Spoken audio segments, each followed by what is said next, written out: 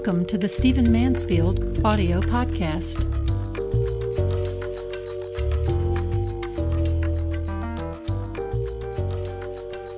Beverly and I have just returned from the Middle East. We were largely in the nation of Turkey.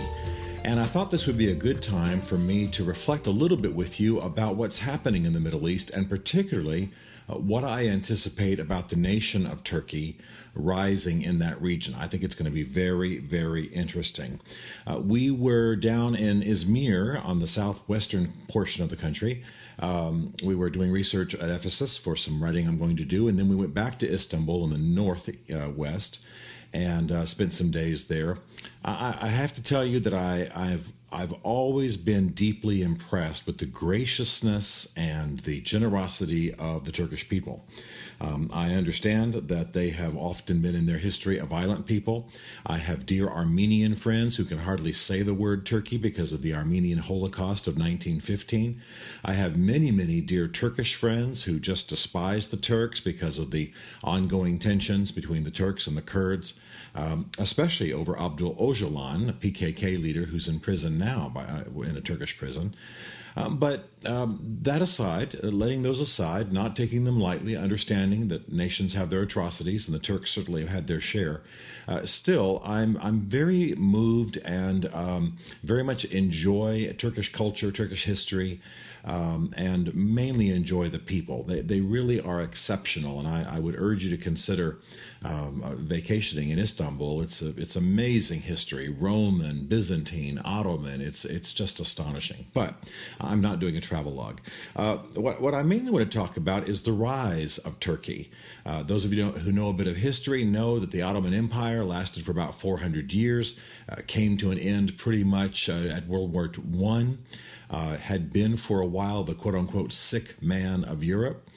And then after World War I, or around the time of World War I, Kemal Ataturk, began to lead Turkey toward being a secular democracy. Now, he didn't fully affect a democracy, and there certainly were problems, but he drugged Turkey, kicking and screaming, into the modern world to the extent that it has entered the modern world.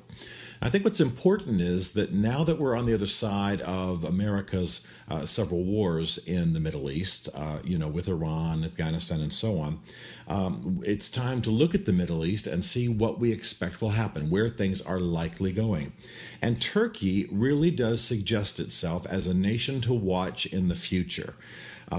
First of all, amongst all Muslim countries in the world, of course, Indonesia has the largest percentage and number of Muslims in the world. Second would be Pakistan, no question. Egypt is a third with 80 million. But Turkey has 71 million people, most of them Muslim by far. Only about 0.1% are Christian in Turkey.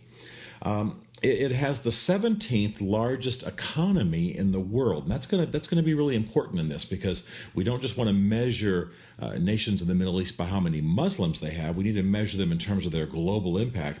And so though Turkey is the fourth most Muslim-heavy country in the world, it's the 17th largest economy, while Egypt is the 52nd largest economy, and Iran is the 29th largest economy. So when you start considering Turkey from an economic perspective, it's pretty amazing. Besides that, it has the most modern economy in the Middle East.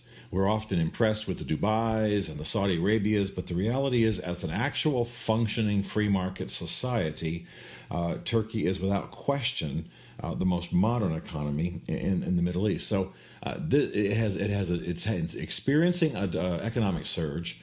It's large, it's diverse, all the pieces are there for a tremendous rise, and it's by far the largest economy and by far more stable than other countries in the world. Now, it does have a very strong Islamic movement. Its current president is moving the country in very much an Islamist perspective, and very interested in strengthening Islam in the country. But there are some things to consider.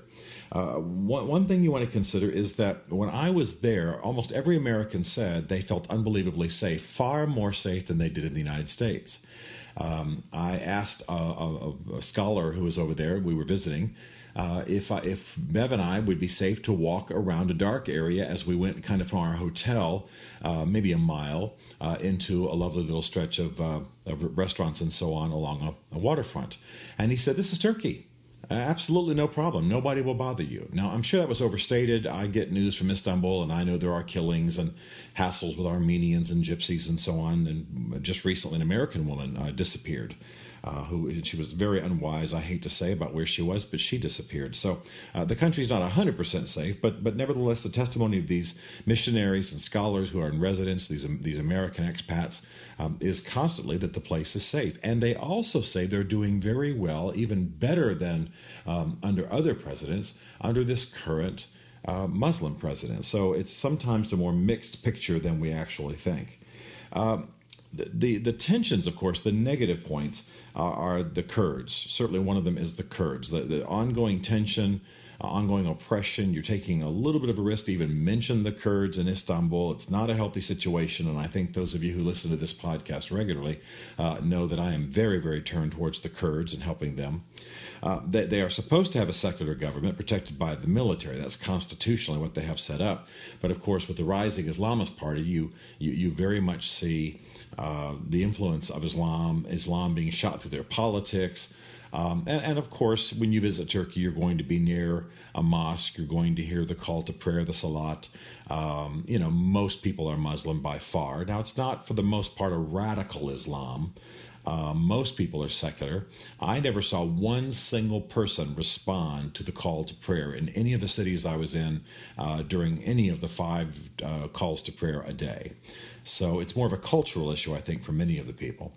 But I think what's important is that as we watch this region, we can be impressed with Saudi money. We can be impressed with places like Dubai. We can appreciate the culture and maybe even the grace of the royal family in Jordan. But in terms of the future, in terms of one nation having the potential to dominate the region, having a strong enough military, having enough economic power. And by the way, Turkey's interests don't conflict with the United States' interest. And that's an important point because we tend to thwart those who oppose us. So watch Turkey. Visit Turkey if you can. Istanbul is a marvelous vacation spot. But more than that, pay attention, because I think the Middle East in the next decades is going to be very much shaped by what happens in Turkey.